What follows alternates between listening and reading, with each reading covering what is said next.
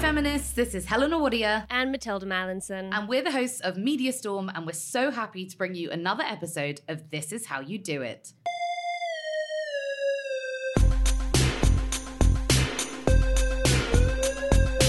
We are really excited to announce today's guest. They are the founders of Come Curious, a space where being open and talking about sex is the name of the game. And they are the hosts of Fucks Given, the podcast where they speak about sex, relationships, and body positivity with no filter, no censor, and, well, no fucks given. Reed Amber and Florence Park, welcome to the show. It's so good to see you here. Hey! Maybe we should do that one at a time so people can distinguish your voice. Oh, we definitely should. We have to do like a little say each other's name at the beginning of our podcast. We're always like, hi Reed. Hi Florence. But then that could also confuse people. So I'm Florence. Yeah, and I'm Reed.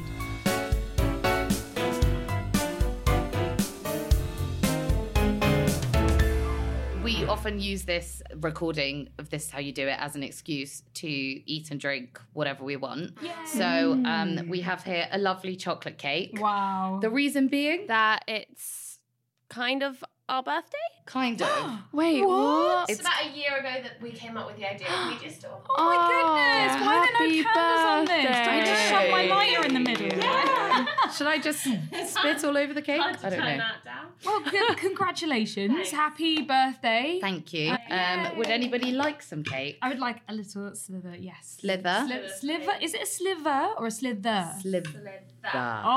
Oh, that's a very little slither. Is but that too little? when are you talking about cake? A sliver of cake. Yeah, no, it's a slither. A slither, okay. Is that too little? That's fine, that's beautiful. It's just basically like a very thin slice. Is that a sliver Wait, with a V? Is that even a what? word? A sliver. Let's have a look. I don't. What are you talking about? You know the phrase, like, I'll have a sliver of cake? No. It is! Suck my dick, everybody. What? It's a sliver. No. What? So sliver is a thin, sharp piece, usually broken off something larger. So it is actually with a V? Yeah, it says you do not say slither. If you only want a little bit, ask for a sliver. This is Wow. already a groundbreaking episode. Woo! Florence, would you like a sliver? I'm going to politely decline a sliver of cake because I am on a strict no sugar diet for Why is that? my vaginal health. Oh, yay. Not for like any diets or anything like that. It's literally just because I suffer with chronic BV.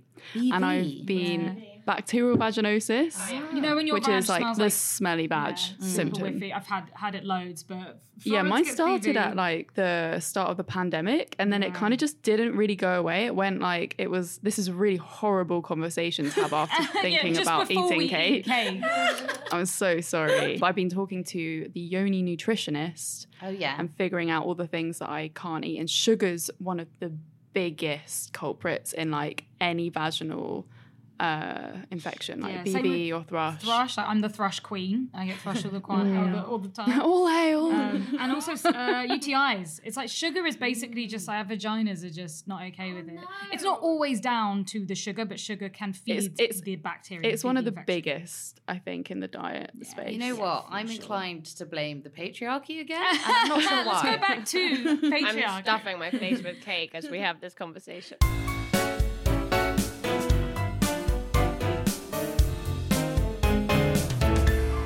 Well, I have already enjoyed how openly we have been talking because you don't get that on every podcast.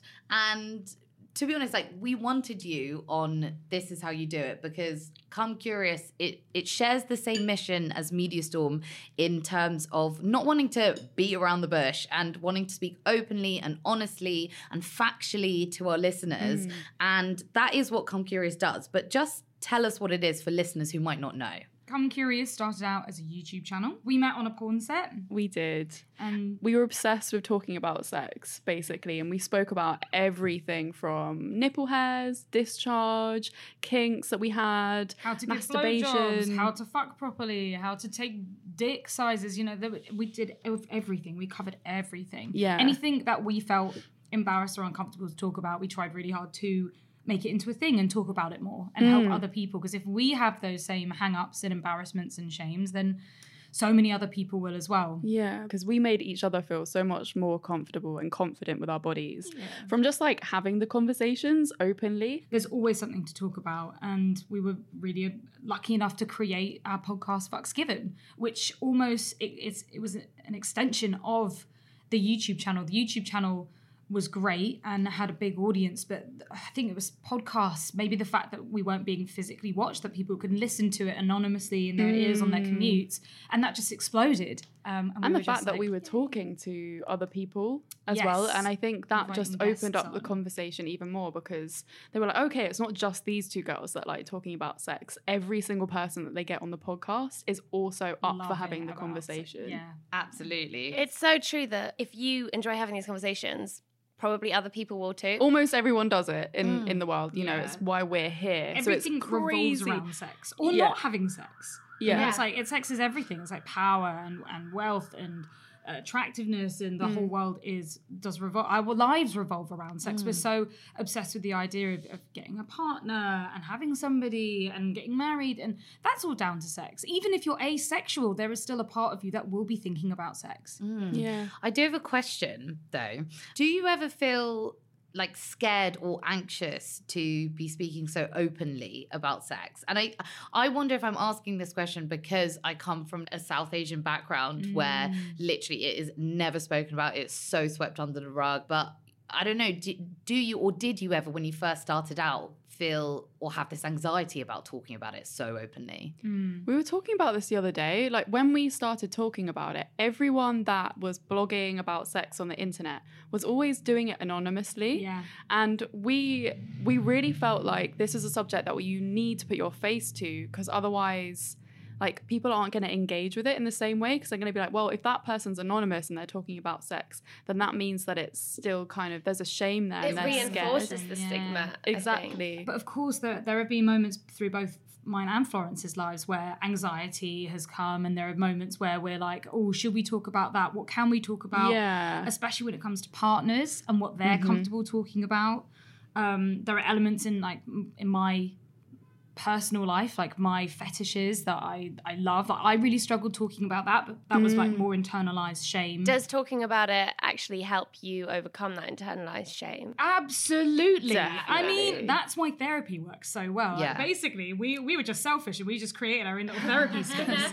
So I think it was always like a little bit hard putting our faces out there and our voices out there when it comes to sex, but we always had a kind of like greater vision. We always knew it was for a good purpose, and I think the more that we did it, the more comfortable and relaxed that we did get with it. I definitely had times when my dad was like, this is going to destroy your future. Yes, like you're never going to be able to do this kind of job or this kind of job because you've been out here talking about sex. You've got OnlyFans. Oh my God. Like, God forbid those images get out in the future. Yeah, and it's also like, well, maybe that was never our career path. Maybe we just never wanted to have a corporate job where we were in an environment where they weren't accepting of this. It was the same with me doing sex work. I think my mum was also just like, oh, be careful. Don't put nudes online. Don't do porn. And I was just like, this is me. This is who I am. It's society that isn't okay with it, and that is making me feel shitty. It's like, but that's like my true self when I think about it. When you ask yourself, where does the anxiety and the fear come from?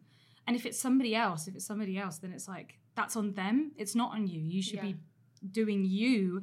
But it's been a bit of a roller coaster of like poking in the dark and being like, is this going to get back to a family member? It always comes down to family. It's not even really friends. Yeah. Friends, or you think about like, oh, my old schoolmates who are horrible to me, or like the school bullies, if they hear that doesn't really make a difference. It's always down to family. Yeah, which is actually such an interesting question. Why does family come with those added layers of shame around sex? It's almost like if we talk about sex with our family, that means we're into incest. It's like this really weird constructed. It's like, but why can't we? I mean, I'm lucky I can talk to my family about sex, and my sister really in depth about sex, but then not really my dad, not really my brother, definitely not grandparents. I mean, we all have those awkward memories as kids when you get a rental DVD and you'd be watching it with your family, and then it would get oh my God, take the a sex turn scene and you the would sexy all part, die. and everyone's just looking around the room pretending that there's a fly like that's really captivating their attention. I think it's because people get turned on when they talk about sex. And they don't want to be around and the fam.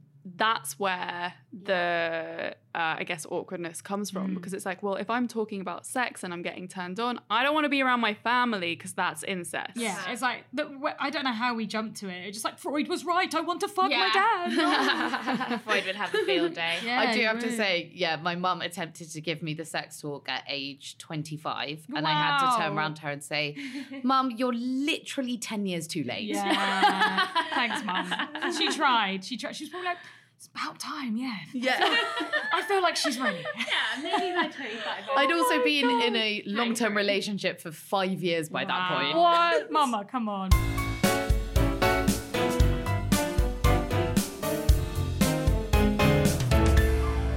As well as talking about sex and relationships and sexuality and some hilariously graphic stories. Amazing, thank you. You talk very openly about doing sex work. And this is something that we covered on Mediastorm in Series 1. We looked at how the mainstream media reports on sex work, and it was one of our most engaged with episodes. We had really great feedback, but a lot of people engaged so much because they said it changed their view and that they had prior misconceptions.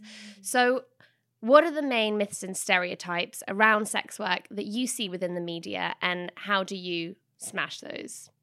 The first thing we think about, isn't it, is like those old like Channel 4 documentaries about like people that are shoved to the streets to sell their bodies to get money. I think of like film. to put food on the table for their children. And or pimps. You think of pimps, violence, drugs. I watched The Butterfly Effect, and there's like a bit where she turns into a prostitute, a sex worker, and I was like, oh my God, no wonder I thought that prostitutes were vile and horrible beings. She's represented as like, she's got like cuts all over her body, and she's there like covering up her heroin, and like her face looks awful, and she's living in absolute squalor, and she's horrible.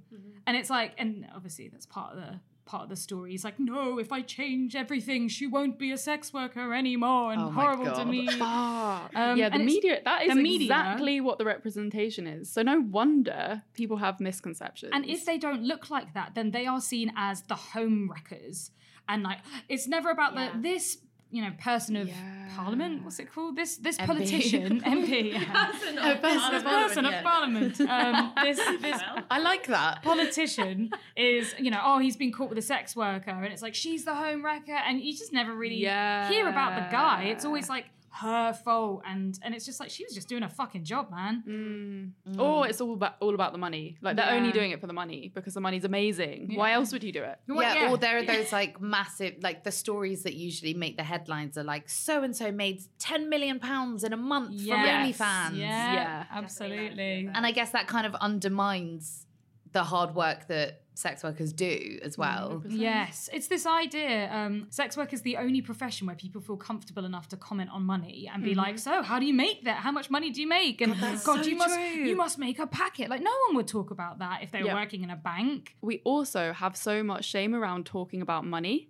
And I think it's really important to say, oh, actually, I earn this much, and I'm okay with saying that. I think we need to be talking about money. But at the same time, maybe that's not the place that we need to be having the conversation. In the sex work. Yeah. We should be talking. We need it everywhere. Independent journalism. I was talking to my friend who's a journalist and a writer about the money in that space, and it is shockingly low. It's like, how do you expect people to live? We haven't figured out how to pay for independent journalism yet. I don't know if this is a place where we should ask listeners to send feedback about how you would feel if we started setting up a Patreon and asking for donations or something. Or get an OnlyFans. Sexy topless journalism. One podcast mic over each tit. Yes, although I would need about 3 on each tit. Mine is so big. Beautiful titties. Well, on that note, let's take a little break, have some more cake, and we'll see you in a couple of minutes.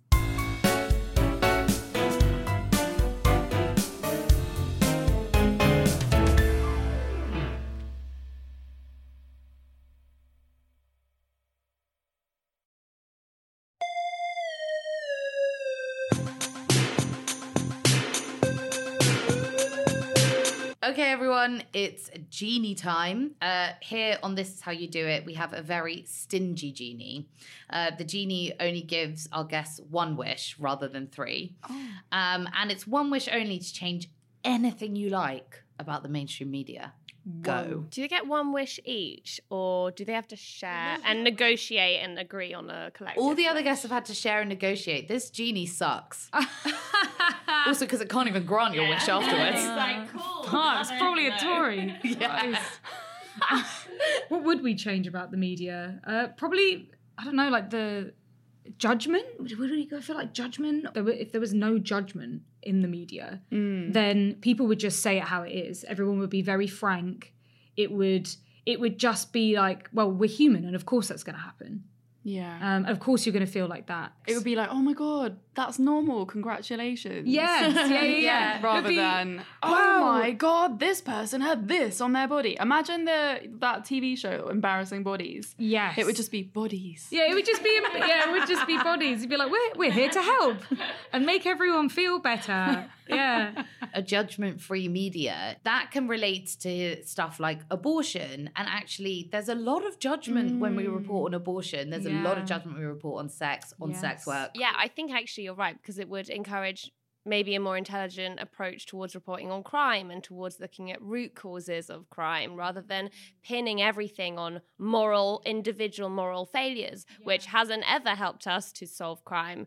And it's the same with reporting on immigration, and rather than talking about invading migrants taking advantage of humanitarian Brits, it's actually, why don't we look at why there are so many people displaced and in need of sanctuary and not finding it any closer to home than the UK. It's actually a really good way to solve the media. Just make sure that you're reading things or looking at things that align with your own values and that make you feel good and positive about yourself, that don't make you feel crap and shit. I think avoid those kind of places. It's really hard to, though, especially if you know your parents have always read a certain type of newspaper and you pick that up and then you're like, oh, this is actually quite entertaining. Yeah, and we don't want polarizing camps of people resorting to their echo chambers, but that's not the same as seeing a media that is fundamentally making you feel irrationally bad about yourself and taking a stand against it and rewarding the media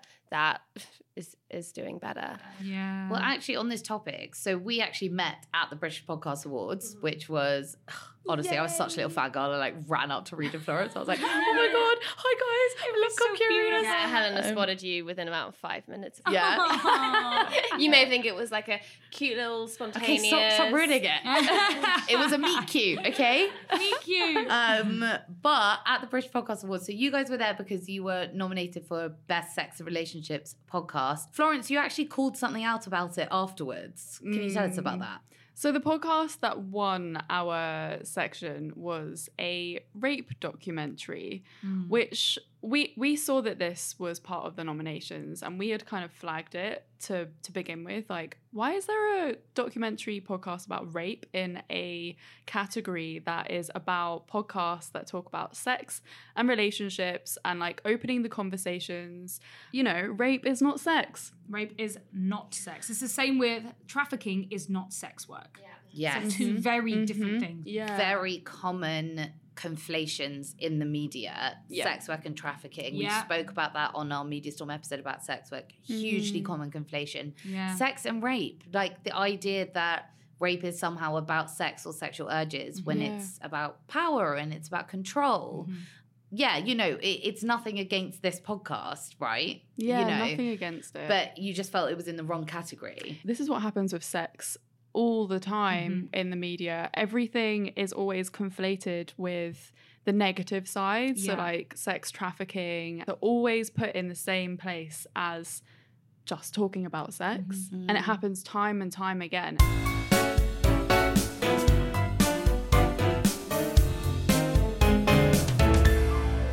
Let's end on a positive. What has been one of the most joyous moments of your careers in the media? Holy fucking shit. Wow. There are so many amazing things and moments that we've had from doing what we do. I think recently seeing our faces all over London and all over these Durex adverts, that has been incredible. I'm literally on posters holding some condoms being like, yeah, fuck correctly, guys. Yeah, I had that moment on the platform with people and I was like, oh, yeah, I'm interviewing her next week. Yeah, it's so cool. Yeah. It's like mad. It is cool. We did a talk at a festival called We Out Here last weekend, and the tent was packed, heaving and spilling out the sides because everyone wanted to be there listening to a conversation about oral sex. And it was in that moment that we were kind of like, oh shit, like people actually want to hear this. Like when you do something like us, everyone's just a number or a stat, and you don't actually connect with your audience until you see them all in front of you. And so many people came up to us afterwards as well. And I think in that moment I was like, this is why we do what we do. Like this is deeply impactful. I don't know why talking about sex is so impactful, but it is. And it was like, okay, cool. They were literally like, you changed my life. You've opened the world up to like butt stuff, and that's completely changed my whole sex. And it's just busting that shame. It's breathtaking. It's like, fucking hell. Especially from a podcast where you can only really hear our voices. Like, how did you recognize us? It's amazing. Yeah. It was so amazing. It was really beautiful. Like, I felt so proud of myself the next day. You should be. And I find that really hard. I find it very hard to be proud of myself. So it was a great moment.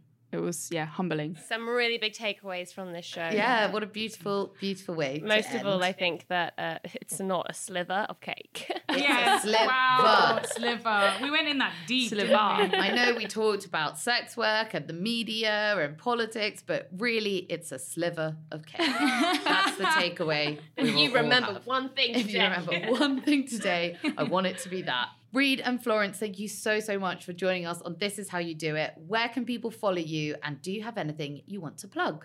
Of course. I mean, apart from butts. I mean, we want to plug them all. You've been thinking about that the whole episode. Nice. That was correct and smart. Of course, please follow us on our Instagram at Come Curious, spelled C-O-M-E, Curious. You can find us on Twitter as well. Both Florence and I have our personal Instagram accounts. I'm Reed Amber X and Florence is Florence Bark. Yes. Of course, listen to our podcast, Fucks Given. Fucks Given, spelled F****KS Given. But you can find it if you search Come Curious.